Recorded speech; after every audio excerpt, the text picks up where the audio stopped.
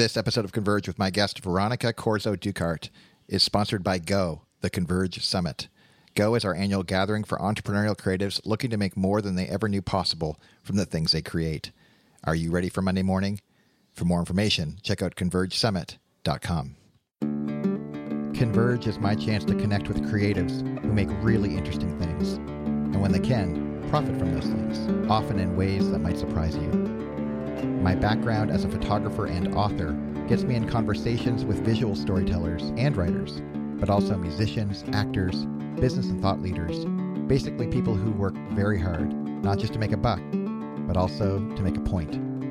The invitation is to understand a little more of the context that surrounds their work, and hopefully discover a fresh perspective that might inspire something new around the value you're making in the world. When people get into the art world, they often come at it from two different directions. They could be professionally self-taught, passionate, talented, and they just make cool stuff. And others approach it from a more directed perspective, where they go to school, they learn principles, they practice in a lab or in a studio. Well, my guest today did both. Veronica Corzo Ducart is a Chicago-based artist, designer, and really narrative storyteller through her art. And she's done some amazing work over at Winter Bureau and Vine Bureau, and she has this thing called the Niche Collection. All these things we'll talk about in a minute. But I think as you listen to the conversation, what you're going to notice is whether you come at it formally or you come at it informally, the hard work of making great things and bringing it to market is both accessible and doable, but maybe also one of the hardest things you'll do in your life. I wanted to go towards a certain path, and I figured out all of the little action steps that I needed to do to get myself there. I'm your host, Dane Sanders, and I want to welcome you to Converge. Veronica, thank you so much for being on Converge. Thank you so much for having me, Dane. I'm really excited. Well, the way we got into this conversation, I just love the internet. I love Twitter. I love how it all works. And we have some common new friends, and we are new friends. I'm wondering for folks who are at home who maybe don't know about, your MFA background or haven't been exposed to your collections, could you tell two stories for the audience? One is, how did we come into relationship? Because I think it's kind of fun and maybe informative for folks who are at home who want to meet cool people. I feel like I met a cool person in you. And not only to that, but you actually introduced me to other cool people, which I thought I'm very grateful for, and our listeners are grateful for. So that's one narrative. And then the second story just is your narrative. How does an American-born, culturally Cuban-influenced artist from the East Coast find her way with these really cool projects that are a little mysterious in how they're framed, but once you dig into them, are really inspiring? And again, that's my editorial note on the back end. But I really and truly, your work is incredible, and I'd love if you could explain a little bit of the journey for the listeners.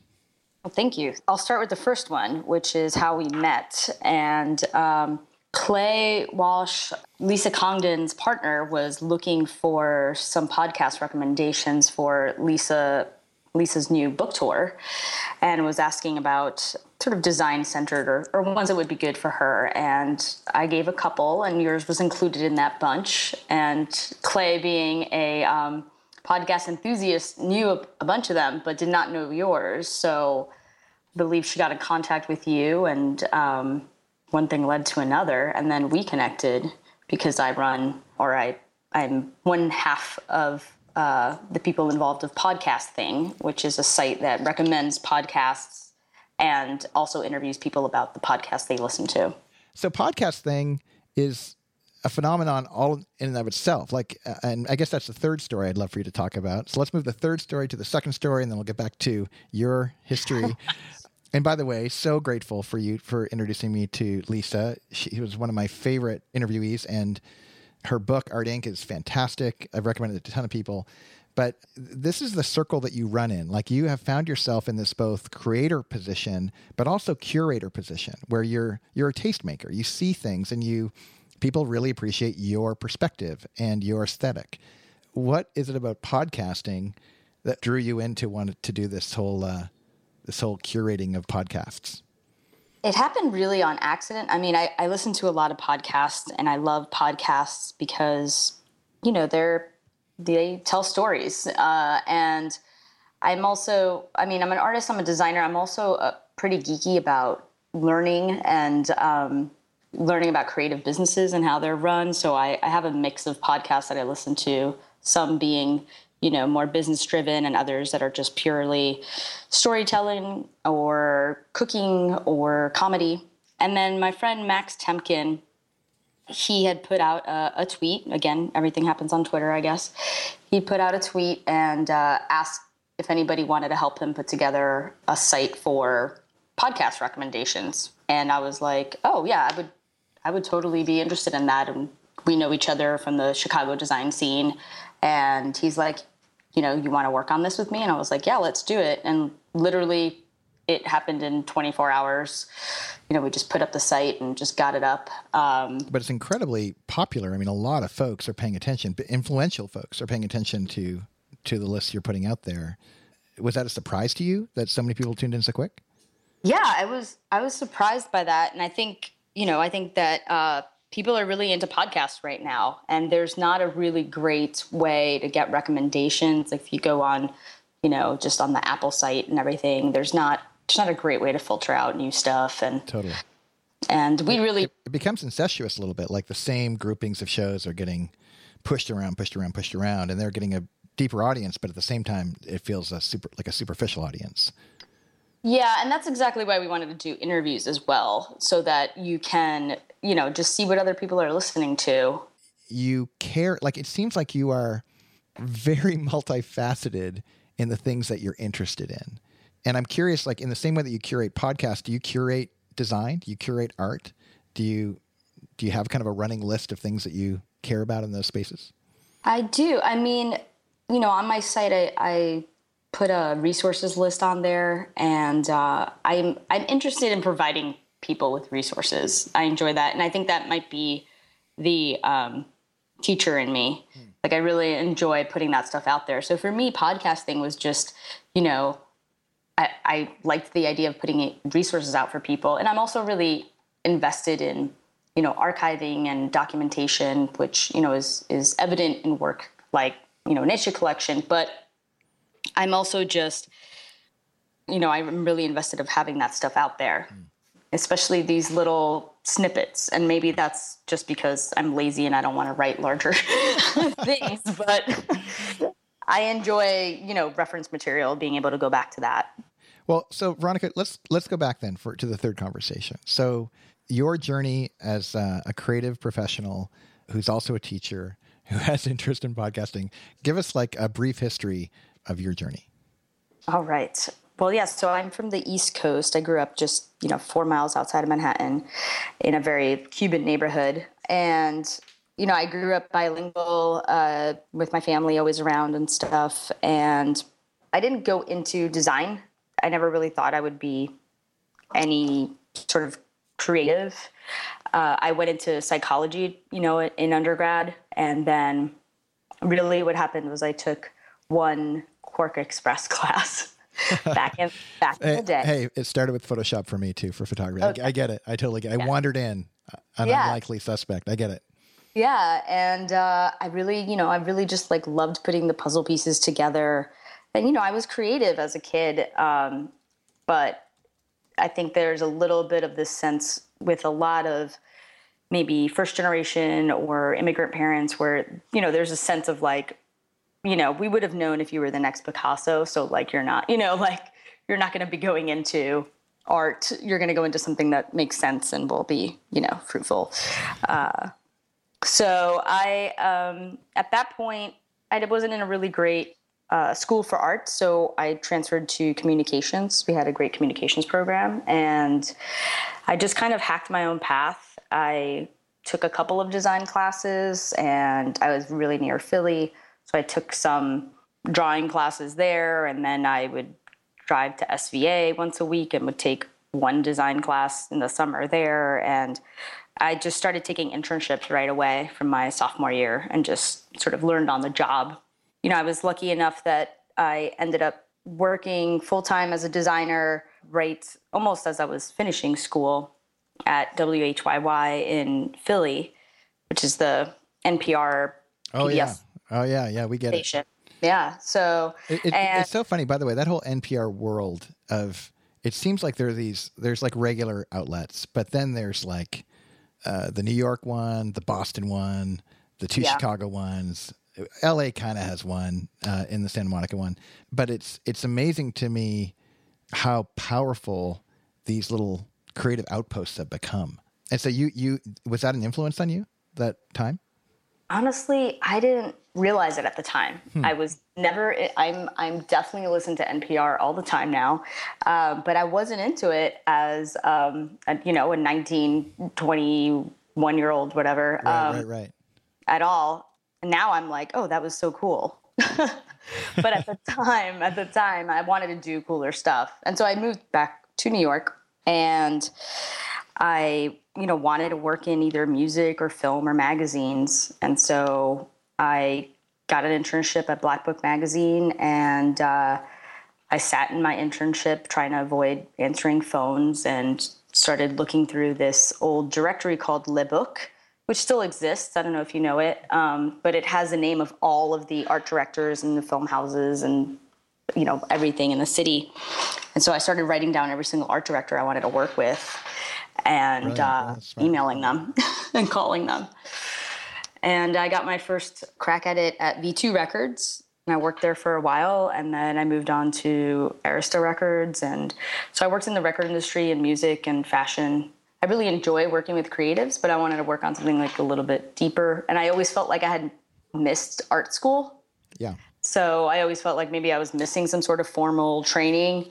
So I decided to go into grad school, and my wife and I moved to Chicago, and, I was looking for a program that was really theory-based. Why theory-based? Talk more about that.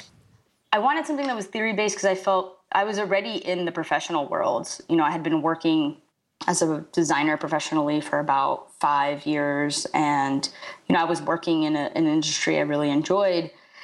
But I guess I was interested in seeing the sort of back end of it. And I guess if I was looking for something a little bit deeper, I didn't want to go into a program where it was teaching me how to design CD covers, because I was doing that.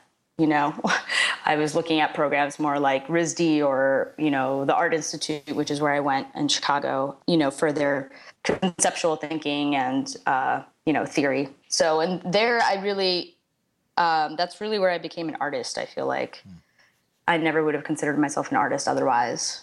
And that's how I really got a chance to play there.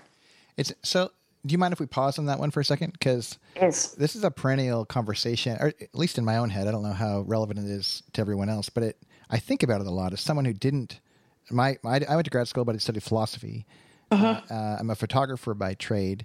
And there is this kind of perpetual sense, like the dialogue that's common that I think I hear of folks who are self-taught or just passionate about a particular area of work, is that on the one hand, gosh, I don't need to go to fine art school to learn how to do this thing. I can just go do it. I can become a practitioner, teach myself. Look at the greats who've done this.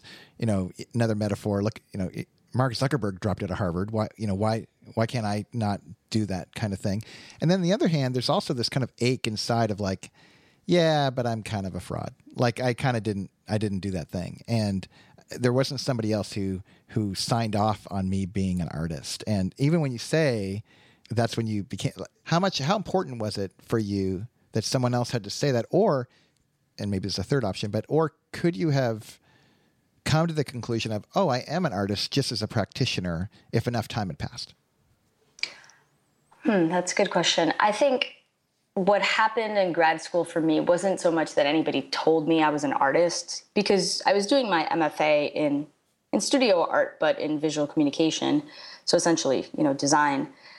All of a sudden there, I felt like I became an artist because I sort of started to really come into my own skin and really exploring the things that, I don't know, larger questions, maybe making work that wasn't just client-based, but really coming up with my own ideas as to where I wanted to bring things. And so that for me is where it really clicked for me. I don't think anybody sort of deemed me an artist there or anything. It just sort of like, I realized, oh wait, this is what I'm doing, So when you look at other people's work in the landscape of art, and that's a big landscape, can you in a glance differentiate between the artist and maybe the non-artist? I don't know that that's fair to say. No, it's a completely unfair question. Yeah. But I'm just more candidly, I won't even hold you to it later, but okay. Your internal dialogue. There's always a huge debate about, what is art versus design. And, in some ways I'm kind of tired of that conversation, because I feel like, well, who cares? Like, why are we so invested in the label as like, this is design and this is art? Is that really the question we need to be asking? Does it really matter what this is labeled as? And I know that there are some designers that say, I'm just a designer, I'm not an artist. And there are people who say that they're both, and the same goes for artists. And I feel like it's mostly about, self-identification, I guess. We do love our labels, but I'm less interested in asking that question, whether it's art or design, more so than why is this important? Like, what is this saying? What's the concept?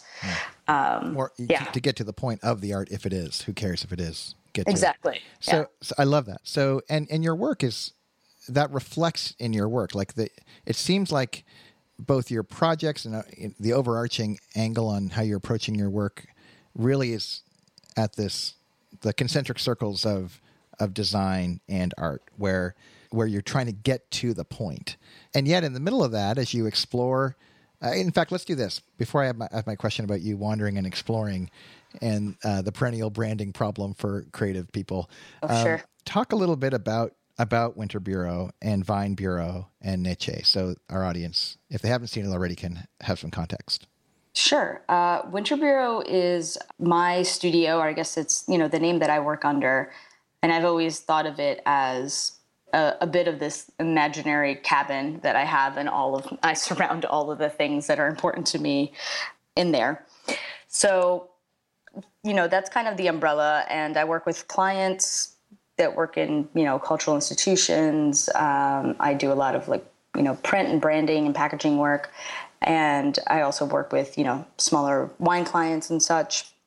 And I do all of my work under that name. The Nature Collection was really a side project that, I started in 2009 and gave it a different name because it was named after my grandfather. And then Vine Bureau, it was a hybrid, or not really a hybrid, it was a joint project between myself and a, wine distribution wholesaler company called Vine Joy. So we combined our names to Vine Bureau. And that was doing wine branding from the bottom up, really coming up with a name and, doing private label stuff. Those are a little bit of the distinction. And Nature Collection was a project where I took objects collected by my grandfather, and I started a daily blog to create a visual archive. And then from there, I took one or more of the objects that I posted within that week and created a screen print based on that. Although the screen prints end up being really abstract and minimal and sort of modern in their aesthetic, but they're all derived from those objects. How do you, like when I saw your Vine, this is more context for my question. When I saw your Vine Bureau project, I thought, oh, okay, here's an example of someone who could niche so tightly around design and art for wine labels that in my fantasy world, there's enough business right there to build a whole career, and you could just do that. And maybe there is. I don't know if there is. But in your case, that was really more of a project and an experiment, and it worked. It was a good run, but it doesn't seem like you're niching in there and that's going to be your thing forever. Talk a bit about the tension between finding a way to be immediately recognizable in the marketplace and for some niche-y kind of thing, but also having to follow your muse wherever she takes you. Yeah, that's really interesting. And I don't know that I figured it out, honestly. I wonder if some people know me by different projects versus Winter Bureau. and that's fine. But honestly, I see a thread through all of my work. I don't know that others do, but of course, like most people, I have several interests, and I love working with creatives, and I count winemakers as such. It makes a lot of sense to me, where I'm really just translating what they're trying to do.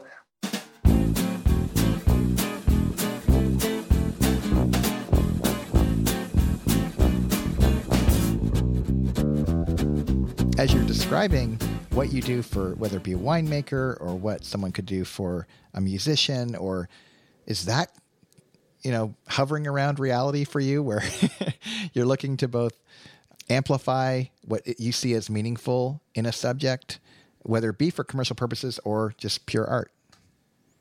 Yeah, I mean, I guess I'm looking to amplify, and also I'm really interested in backstory, and what I love about like context, you mean? Is that what you mean when you say backstory?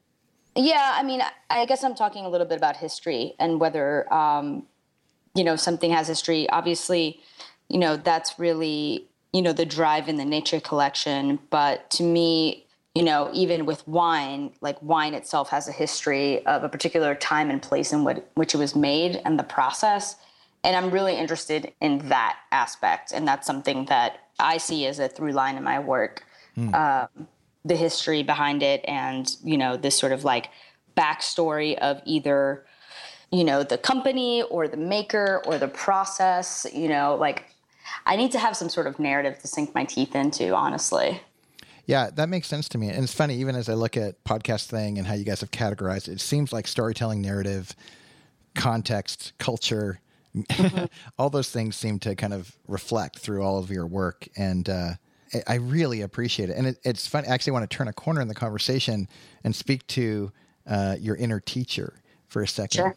And in particular, as you are very young, but very influential. You've done a lot of work in a short period of time. And a lot of people are looking to you, and I suspect approach you regularly asking for input, advice, direction, whether it be in response to those kinds of questions, or even as you're just putting together, like you just gave this great talk at this conference, when you're putting those things together, what are you trying to persuade or influence, or as you see the up and comers, what do you wish for them when it comes to this, again, this intersection of art and design? What do you think our world needs more of?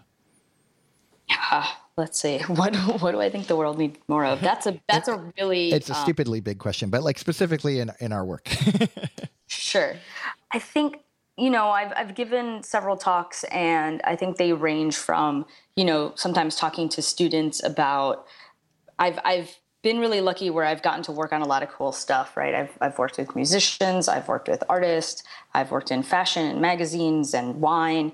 And, from the outside in, that sounds really cool. I mean, it sounds really cool to my 21-year-old self, right? But all of that stuff was really strategic. I mean, some of it was dumb luck, but also a lot of it was really strategic. I wanted to go towards a certain path, and I figured out all of the little action steps that I needed to do to get myself there. And, like when I talk to students, usually the advice I give is to start working in that industry you wanted to work in, because that's where you're going to get all your references from. So if you start working in medical illustration to just get by, like all of your references are going to come from medical illustration. So you're better off just like working at Starbucks for a while and, figuring out how to get into that niche that you want, because all of that stuff will come, from there.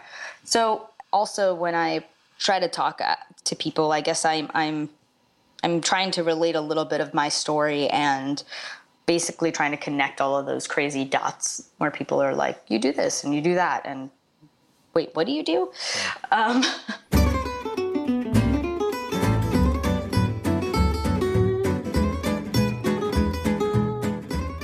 Well, on the heels of so much attention on you and your work, and I know we talked offline about how you're refocusing, and specifically around culturally rooted objects, commissioned work, even cool paper goods, just stuff that inspires people and inspires you, perhaps. Talk a little bit about the need to periodically take stock and refocus.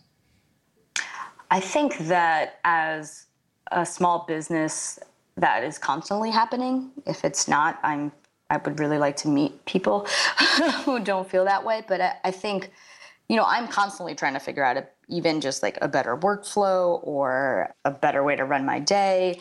And also just constantly thinking about the work I'm doing. And maybe that's a lie. I'm not constantly thinking about that. I go, in and out of that. I will have my periods where I'm like doing a lot of work and I'm not thinking about it at all. And then I will have my slower points and then I think about everything. So I feel like I kind of oscillate between those two periods where I have the tendency to overthink things. And so I can go into really, trying to plan everything out and do a lot of reading and a lot of research and figure out all my options. And then I have the making part in me where at some point I need to drop all of my references. I need to drop all of that. And then I need to just like get my hands dirty and start making. And that shuts off my head for a bit. So I feel like I'm always working in those two modes. I've been designing for, almost 15 years professionally, but, looking back and thinking about what I've done and what has been really satisfying and what melds all of my, not just interest, but the stuff that I feel really passionate about and also that I think is important, when thinking about, I don't know if it's what are people going to remember or anything, but, what do I feel really great about? And which is why I keep I've been going back to the Nietzsche collection. And that project was great for me because I think it was a really wonderful hybrid of the type of work I was doing as an artist in grad school, which dealt with cultural history and, identity and all of that stuff. But then it also mixed the design. And what I loved about it was it also was connecting with people. Everybody has a story about finding an object or having a bunch of their family members' things handed down to them or finding them. And it was great because it connected all of these little pieces. And I realized, how drawn I was to the idea of the stories that objects tell.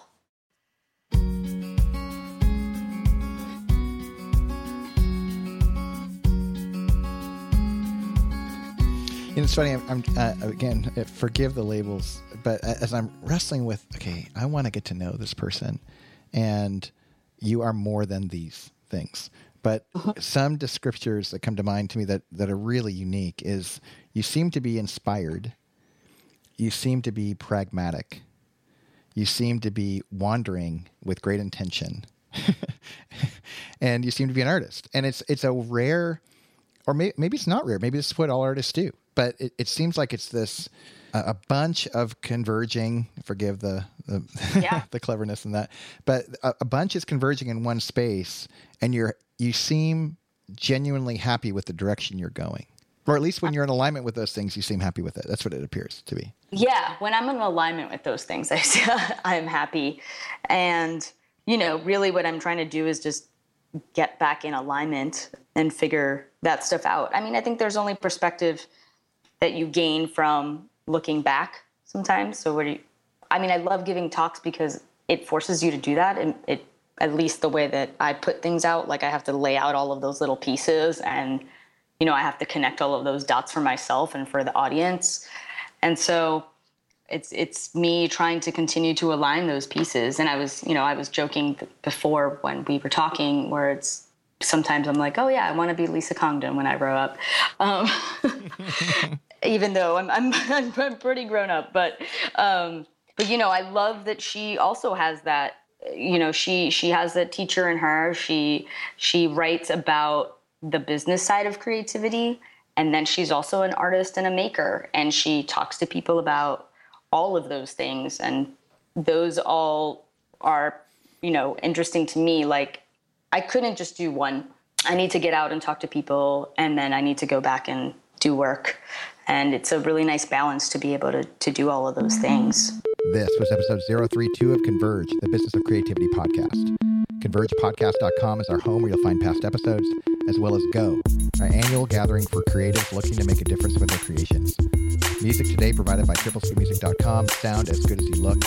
Thanks to Anna Queza at acreative.co for her audio production. And a special thanks to Veronica for being with us. Visit her at winterbureau.com. As usual, I want to thank you for spreading the word about the show, Or if you like what's here and you haven't shared it with a friend, would you? Maybe consider one person who you think would benefit and invite them along. When you leave questions and comments on the site and rate us on places like iTunes, we recognize that you caring enough to do that sort of thing is a big deal, and we're grateful. That's it for now. I'm Dane Sanders. I cannot wait until next time.